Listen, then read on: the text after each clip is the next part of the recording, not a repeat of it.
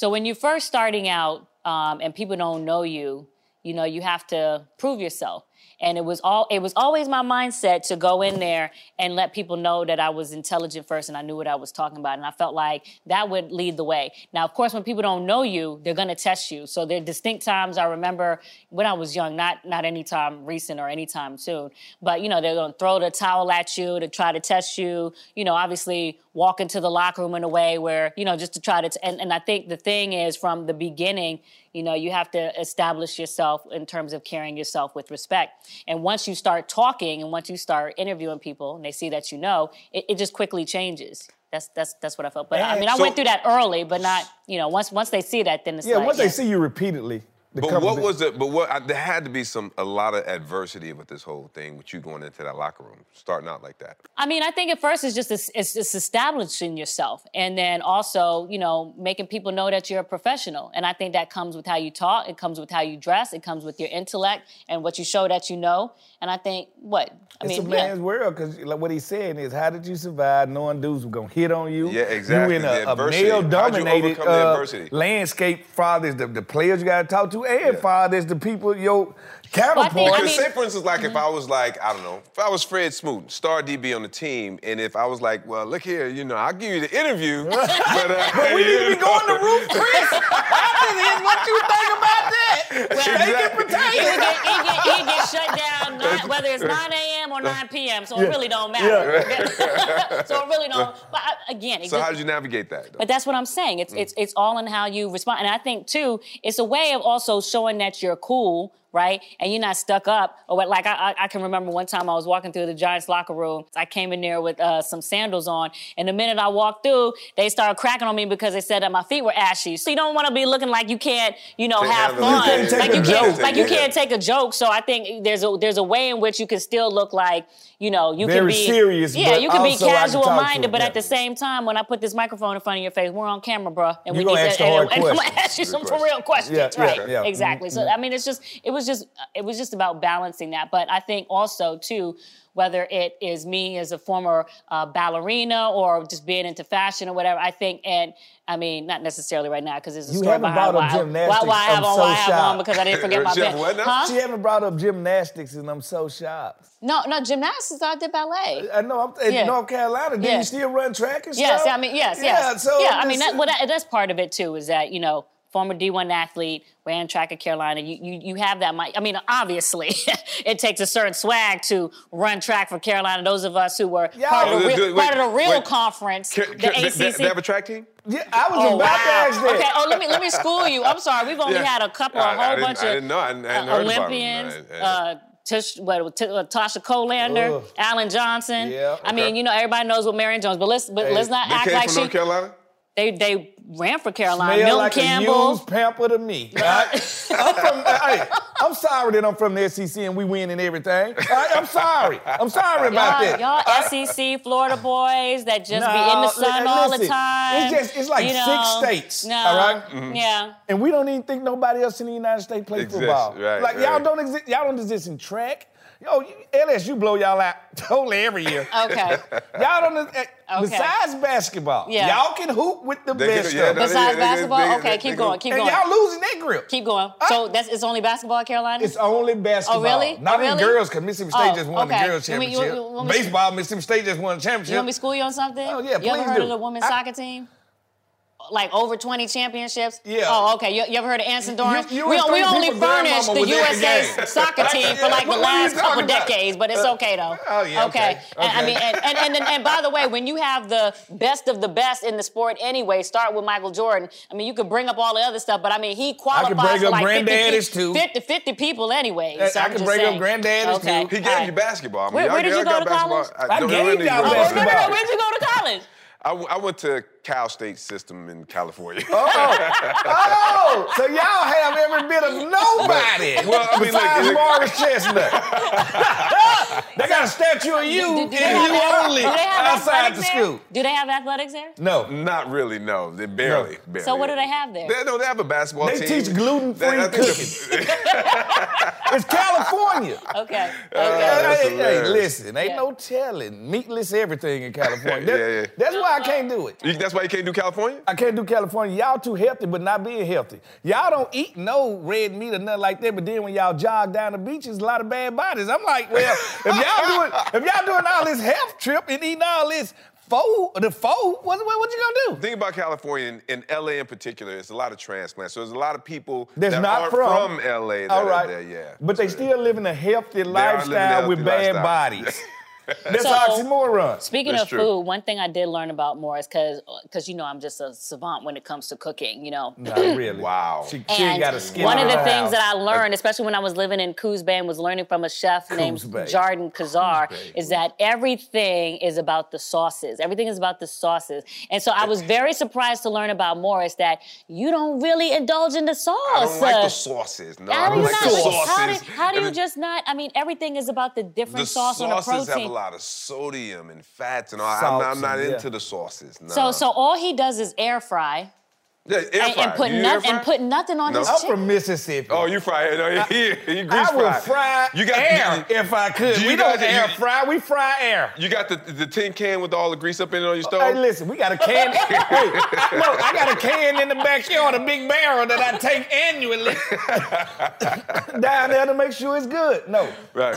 As long as I'm on this earth, it's a couple of delicacies that God put here for me and you. Okay, all right. And food is their ultimate delicacy. And what is it? Okay. I'm not going to rob myself of any of it. None of it. I eat healthy when it's time to eat healthy. I just went on a date with a vegan the other day. I ain't no vegan. I was in there eating just like she was. I went to a steakhouse the next day. Listen, I'm going to enjoy this thing. Food, weather, and people. Well, you sound like my father, because my father always says, I didn't come into this world as a rabbit, and I'm not leaving as a rabbit. And I'm not leaving this one. I came here a corner boy. I'm going to leave that way. Yeah. Yes, I am. I think it's very interesting how people from different walks of life can end up coming together and mesh their worlds, mesh their experiences, mesh their perspectives, even though some of us are challenged when it comes to listening and accepting others' perspectives, as it is such with Morris Chestnut, and as it is such with you, because I rarely hear you compliment me. I'm deaf in my right ear. I'm definitely my right ear, so I've been trying to get you talking to the left the whole time. Mm-hmm. But this is what me and Morris don't seem to get, how some people are oblivious of things. And it usually happens with women. You know, me and we've been trying to figure it all out, and we'll share it with each other. If we knew the perfect things to really just peel the layer of a woman back and understand y'all. Right when we think we understand y'all update like an iPhone. And now we got to go buy a new iPhone. And you know what? Because you know what happens? Every time you get the update, every time you do the update, they slow you with your old one down. I can't even text on my old one. I'm like, you know what? I'm about to get another divorce. Y'all putting pressure on me to be imperfect. All right? That's what y'all trying to do. But point of what I was trying to say is that it is interesting how we all came from different situations. You being married, you being a divorcee, me being single, you being an actor, it makes you me being seem an like athlete. I'm a failure. No, listen. I was just about to say, at least I was willing to try. Well, okay, but you being a pro athlete, NFL player, me being a reporter, what have you. So I just think So if I was like a lawyer, I wouldn't have still got a divorce? No. All I'm highlighting the fact that your personal and your professional accomplishments and status, right? What? You threw me under the bus. No, You said, look at Morris, this perfect married man. He was perfect. And on the left, we got him. He was a divorcee. You making me every other man in America. Right. I mean, at least I did point out what you... But like I say, yes, that's the achiever. He's the overachiever. I'm the norm. Tried it and divorced. No, I think you're more than You didn't even get in the game. No, you didn't even try to win. We can go all up in my personal life, but I actually was trying to say, from a professional standpoint, you obviously have it done. But you didn't say it from the personal standpoint. Because we started there. It ain't relaxed. I like winning in both of them. Okay, but you said what? I like winning in both of them. Someone's supposed to be Goldie Hawn and Kurt Russell. They go together for the rest of their life. That's what I need. We don't need no titles. You don't need my last name. I'm gonna get you a ring. You get me a ring. Go together. The rest of our life. And I'm just curious too. Like, what do you feel like is the biggest key for you when it comes to why you were able to get where you got in life? Because I'm just a happy person. I can make something out of nothing. Nothing worries me. Nothing gets me down. Hell, I ain't even know we were poor till I was 11. And then what happened? And then I was like, I gotta help us get out of here. Oh, okay. Did not know. Like, I just don't, like, I think sometimes people but take life too though. serious. They do take life too serious. Life is to be lived, not complicated. 2 + 2 = 4. Take the emotions out of it, achieve what you want to achieve, let everybody else do the overthinking. Yeah, but I just, but be real too. I mean, like, even though I you say I gave you my soul right there. But it sounds a little unrealistic because you make it sound like you don't really have any down days. Do you have any down days? When the last time you seen me have a down day? That's what I'm asking you. Do you have any down days? You a reporter. I get caught on the boat. You call me the next day. You all right? You don't care about me being out. You want the story. But beyond the love boat thing, I'm talking about real life. I'm just saying, trouble, like I said, it don't matter what I'm dealing with. I know this. I can't figure it out being mad. I can't clean it up, wasting my time being angry.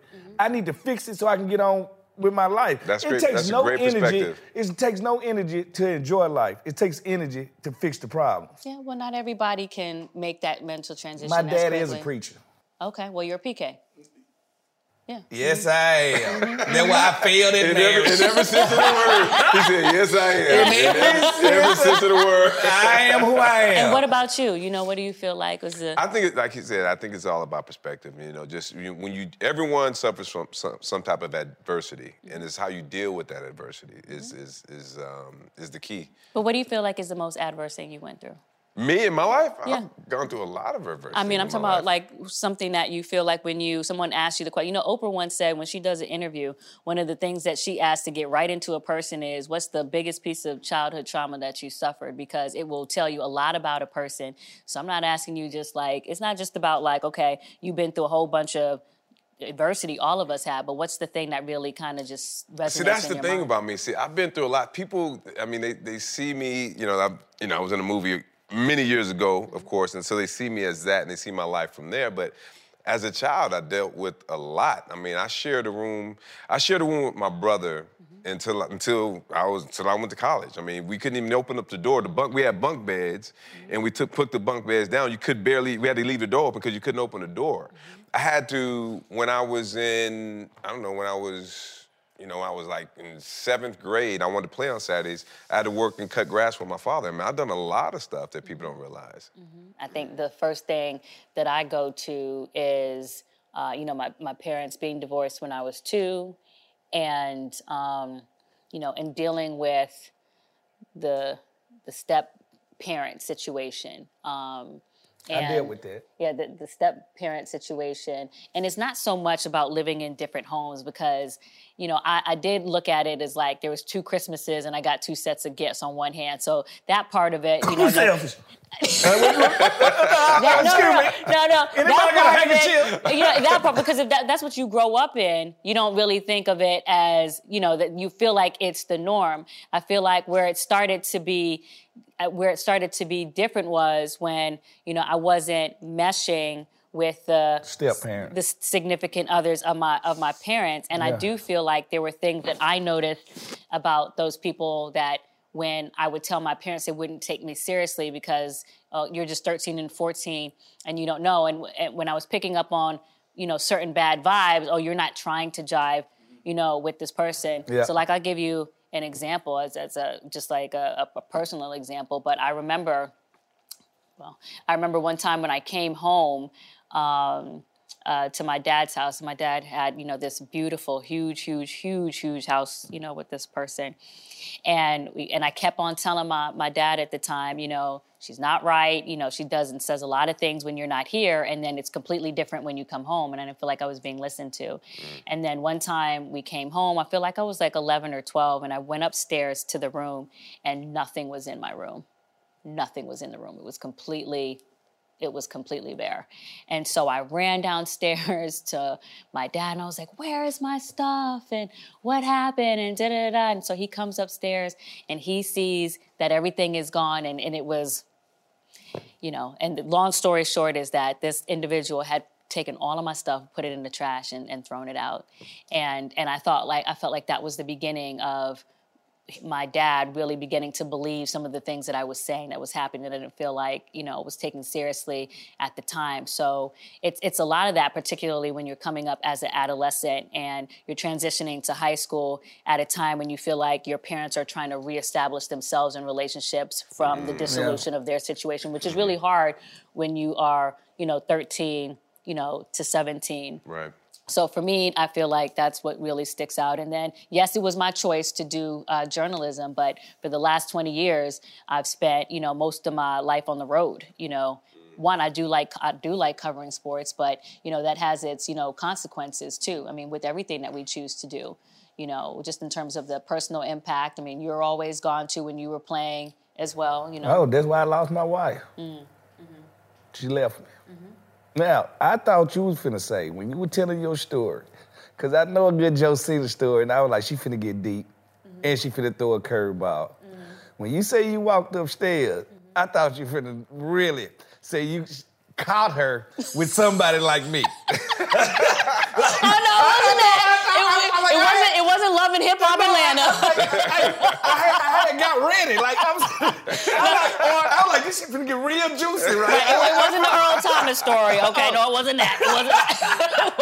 It wasn't that. But it was, nonetheless, it was impactful. I mean, and that's just, we all have, many, many stories too. And I think too, when I think of my relationships with my parents, and especially, my mom, and she had me when she was not very, very young, but at least I believe when she was 22.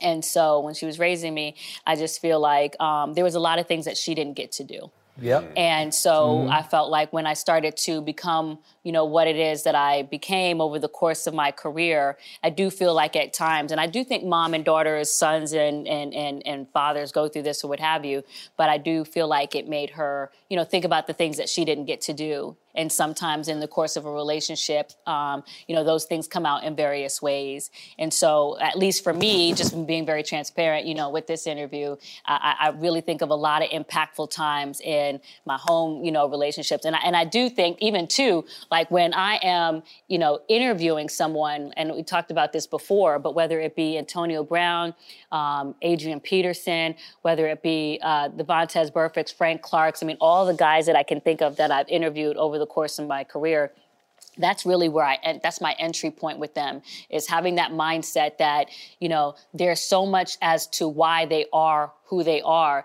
So even at the height of when Antonio Brown was going through all of that stuff that he was going through, I am trying to have that course of questioning as to, but why is that? What is it that happened to him that makes him react that way, as opposed to just instantly labeling him bad or trying to just be so quick to attach a narrative. And I do think that's part of all of our challenges as people. I have to say, that's all us, because it's mistrust. As you extend, you can trust less people. I'm sorry. We just watch people talk to us about it. More success, the more it starts to shrink down on you, and the more responsibility you have. Your problems are my problems. The first time I tell you, no, I won't handle that problem for you, I ain't there for you no more, and the love ain't there no more. Yeah, so very true. When people start to stab you in the back, now I can't trust nobody. Is it the money that make you can't trust nobody?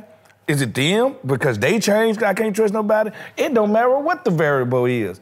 I can't trust nobody. Ends up by yourself. And that is a big thing at the course of how people react to people is mistrust.